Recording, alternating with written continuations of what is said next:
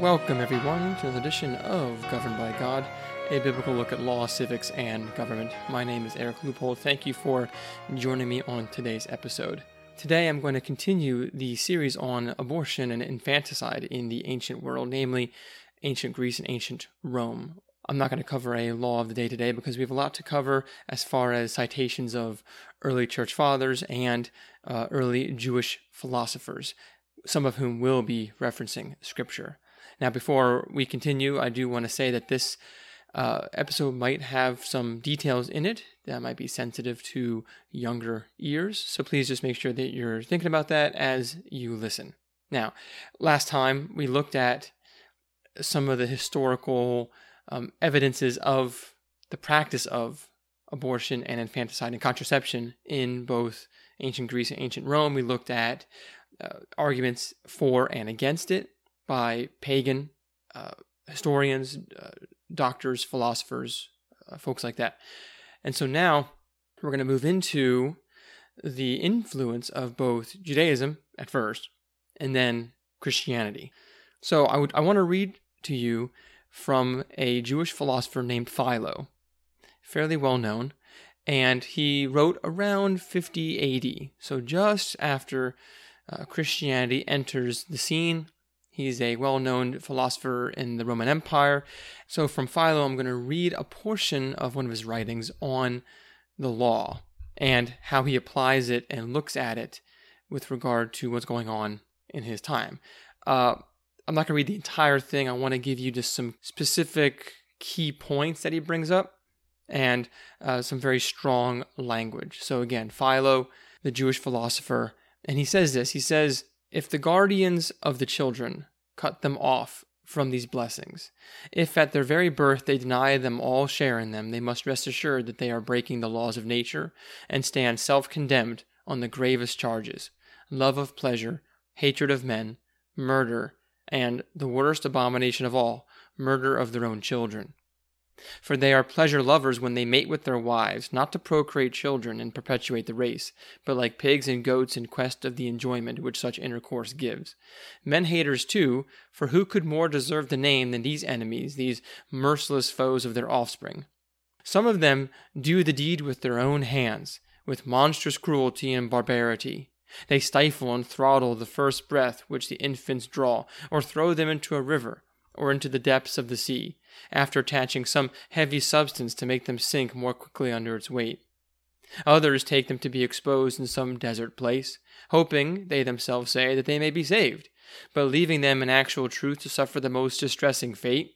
For all the beasts that feed on human flesh visit the spot, and feast unhindered on the infants, a fine banquet provided by their sole guardians, those who above all others should keep them safe, their fathers and mothers.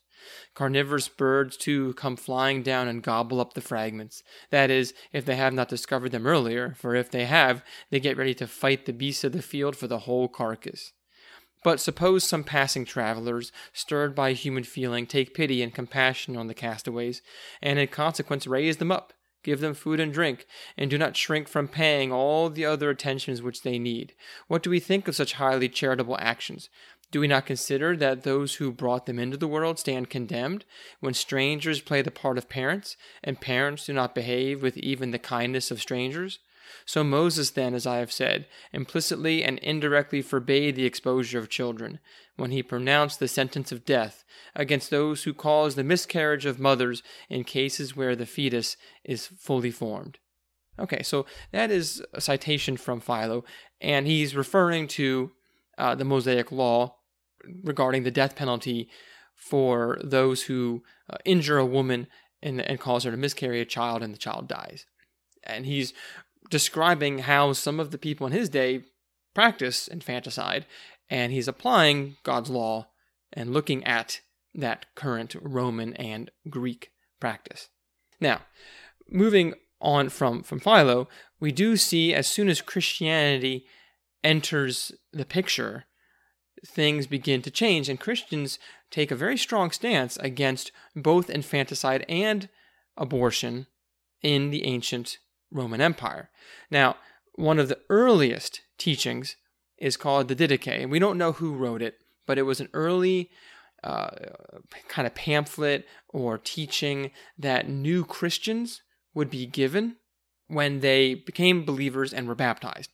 And it's dated to around the 1st century. So within a generation of the first apostles and in the life of Jesus, now we have what's called the Didache, or the teaching, right? And here is just one section of what it says, quote, "And the second commandment of the teaching, you shall not commit murder, you shall not commit adultery, you shall not commit pederasty, you shall not commit fornication, you shall not steal, you shall not practice magic, you shall not practice witchcraft, you shall not murder a child by abortion, nor kill that which is born. You shall not covet the things of your neighbor. You shall not swear. You shall not bear false witness. You shall not speak evil. You shall bear no grudge. You shall not be double-minded nor double-tongued, for to be double-tongued is a snare of death. Your speech shall not be false nor empty, but fulfilled by deed.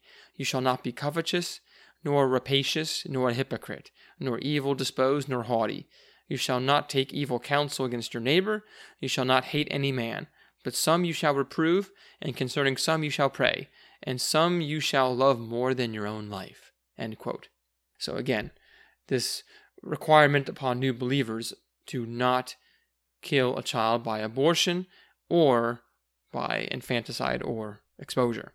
Now, within several generations, we have a man named Tertullian, an early Christian father, writing around the year 200 AD. In his book, A Treatise on the Soul, he provides a very detailed description of what tools are used in abortion, and not infanticide, but actually abortion. And I want to read 2 sections to you here.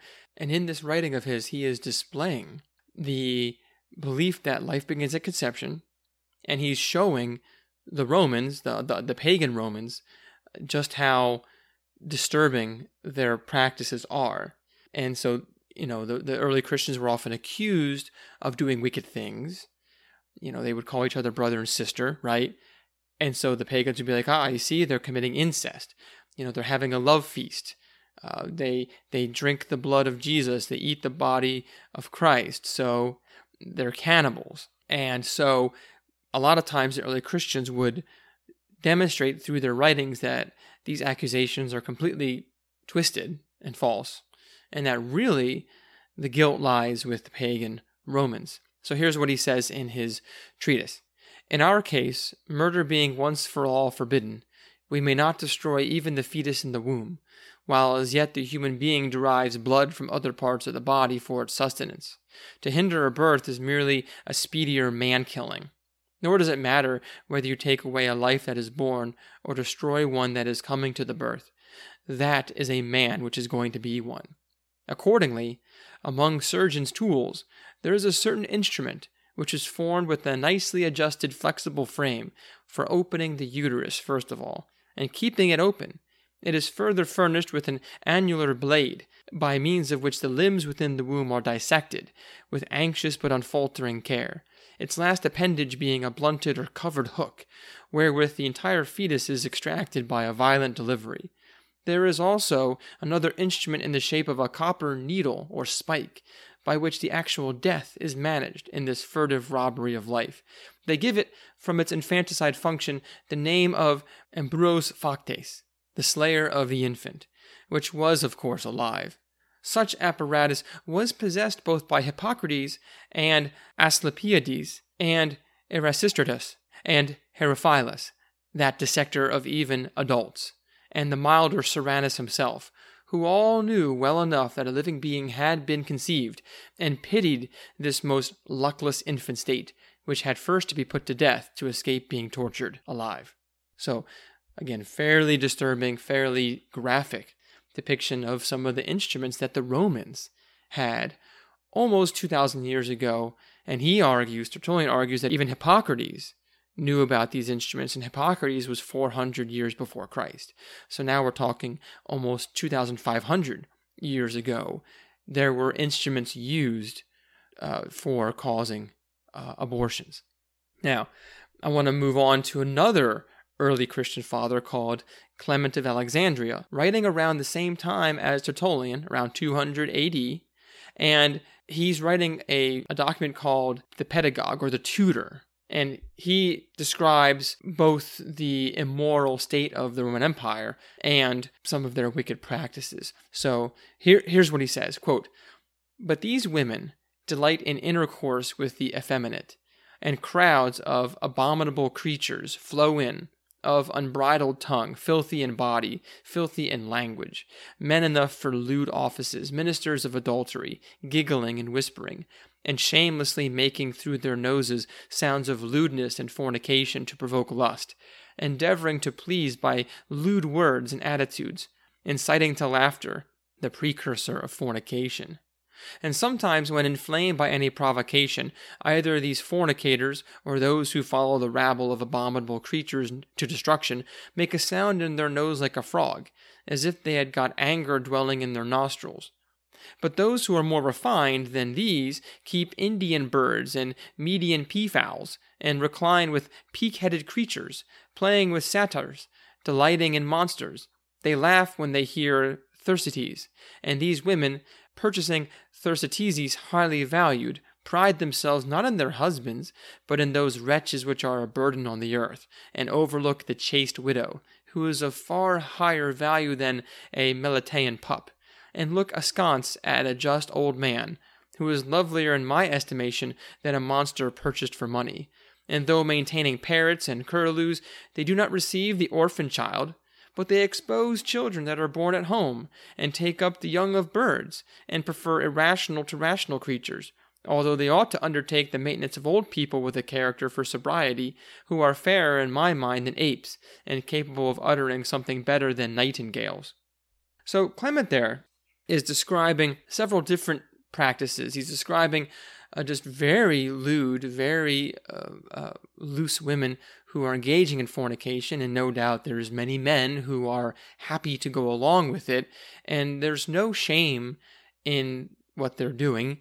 But then he also describes the tendency of pagan Roman women to not even value their own husbands if they are married, and they would rather just spend time with exotic pets and animals than having children. And if they have children, they expose those children, basically they kill them or they abandon them, but they would rather have young birds and other animals, and they neglect the widow and the orphan and the elderly and the children in order to just really spend time with apes and nightingales and, again, fancy animals being brought in all throughout the world to the flourishing Roman Empire. So now, we see a picture of what's going on in the empire at this time. Fast forward a few more generations, and you have the rise of the first Christian emperors that begin to change things in the empire. Now, there's a man named Lactantius in around 300 AD, and he is a Christian, and he's actually an advisor, becomes advisor to the Emperor Constantine. So I want to read to you a couple of portions from one of his writings. And again, keep in mind, he was an advisor to the Emperor Constantine, who, as emperor, will become a Christian. But here is what Lactantius says. He says this: "Therefore, in this command of God, no exception whatsoever must be made. It is always wrong to kill a man whom God has intended to be a sacrosanct creature. Let no one then think that it is to be conceded even that newly born children may be done away with, and especially great impiety. God breathes souls into them for life, not for death. Yet men, lest they stain their hands with that which is a crime, deny light not given by them to souls still fresh and simple. Does someone think that they will be sparing of a stranger's blood who are not of their own? These are without any question criminal and unjust. What of those whom a false piety forces to expose? Are they able to be judged innocent, who cast their own members as prey for dogs, and kill whatever is in them more cruelly than if they had strangled it? Parricides complain of the narrowness of their opportunities, and pretend that they are not able to provide for bringing up several children, as if in truth the opportunities are in the power of those possessing them. or as if God does not daily make the rich poor and the poor rich. So, if someone is not able to bring up children on account of poverty, it is more satisfactory that he refrain from intercourse with his wife than that he corrupt the works of God. So, there, Lactantius is trying to counter the argument, well, we're too impoverished to raise up more children. We need to kill them. We need to expose them. And he's arguing, wouldn't it just be better to refrain from having intercourse than to stain your hands with blood? An argument for self-control, essentially. Now, eventually, Emperor Constantine, around 331 AD, will become a Christian, and he will begin to change some of the rules, although not entirely. So first, Constantine will make it immoral for a father who exposes his child to be able to demand his child back. I mentioned this last time in the previous episode that Roman law allowed it that even if a father abandoned his child and exposed it, and let's say that child was adopted by a passing family, when that child grew up, let's say 10, 11, 12 years old, the original biological father could demand that child back and had absolute authority to do so. And the adoptive parents had no rights. So Constantine begins to change that law and says, okay, well, no, if a father abandons his child, he loses his absolute authority over that child. He has abdicated that authority. And so now he cannot demand that child back. So this encourages adoption more instead of just people picking up the child, and since the child could just go back to the original father any time, they're not going to actually adopt that child as their own. They'll raise it as a slave or a gladiator or a prostitute instead. Now, fast forward 40 years, and we have Emperor Valentinian I, another Christian emperor, around 374 AD. This emperor decides to make it illegal to kill or expose children. Okay, and in this case, though, he focuses on the rights of the child, not the rights of the father. So again, in Roman law, fathers had absolute authority. So they were the ones that decided whether the child had value or not. They were the ones that decided whether it lived or died. And so a woman who killed her children against the wishes of the father, that woman was guilty and could be punished. But it was only illegal because it was against the father's wishes. Now, with Emperor Valentinian, the argument is no, now the children have value regardless of the thoughts of the father. And he says this in one of his laws. He says, quote, if a man or a woman commit the crime of killing a child, it will be a capital offense. Everyone is obliged to raise his own child. If anyone exposes it, he will be subject to the stipulated punishment. End quote. So again, that's basically the death penalty for anyone who kills their own children, even exposing it. So maybe the child doesn't even die, but is perhaps picked up or adopted. Well, the father, whoever did the exposure, is liable for punishment. Now, as time goes on, and we see the fall of the Roman Empire eventually, but even the Eastern Empire, so Constantinople and the Byzantine Empire, continues with trying to implement Christian laws over the empire. And Emperor Justinian, this is around 536 AD, who was the emperor of the eastern half of the Roman Empire, ruling and reigning in Constantinople, and he's a Christian. And he even further changes the laws and makes them, again, more in line with what Christians would believe. And he argues that those who adopt exposed children, so a child is exposed, and those who pass by, if they take and pick up that child, they could not enslave them.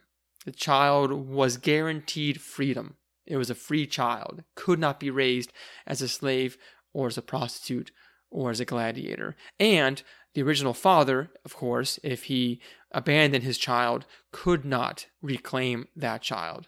And those who were caught exposing a child were punishable by death. And if a woman had an abortion for any reason, the husband could divorce her. That was a legitimate reason to divorce your wife if she had an abortion. So we see the beginning of what we would call a Christianization of the Roman law, and will carry on throughout history and find its way into England under Anglo-Saxon law of Alfred the Great, in English common law, and eventually to American common law in the laws we have today. Sadly, and this is particularly disturbing, our laws here in modern America are becoming more pagan. But it's a different kind of pagan. It is not a patriarchal pagan law, it's a matriarchal pagan law. Because this time it is mater familias, the mother has the power. Today now, what we're seeing is that women have absolute authority over their children. Fathers have no say in the fate of their unborn child. If the woman values it, it has value. If the woman does not value it, it may be aborted, killed. Fathers have no say, a complete reversal of what was under the pagan Roman Empire, where mothers had no say. Only the father did. And the motives that we're seeing today with abortion are still the same. Economic fear, a fear of poverty, trying to avoid poverty, not wanting to take away from the wealth of future or already existing children. You want a better life for children in the future, or you want a better life for your children now, so might as well sacrifice the children that you're about to have. Other reasons might be a desire to maintain one's looks, or to maintain sexual liberty, to be able to do whatever you wanted sexually. And we see an interesting trend in our culture of a desire to have pets, and more exotic pets, rather than children. This is nothing new. This is exactly what Clement of Alexandria was describing in the Roman Empire almost, about 1800 years ago.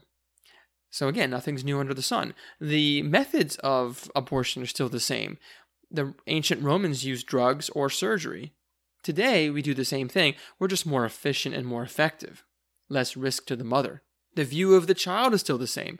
I showed how in the previous episode what early pagans believed. They believed that the unborn child was just a part of the mother's body, and eventually, maybe around 40 days for a male or 90 days for a female, the child kind of has life, kind of has value, and maybe has rights.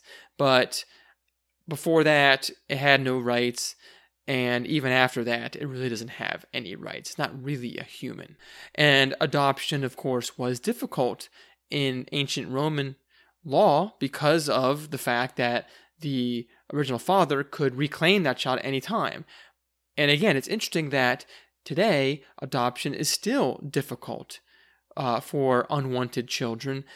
And a lot of times, biological mothers can get their children back very, very easily. And it's hard for adoptive parents to maintain their rights over the child.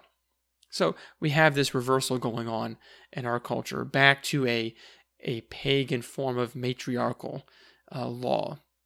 And I just want to give you one example of a law that's being proposed today that is eerily similar or going back to ancient Roman pagan law.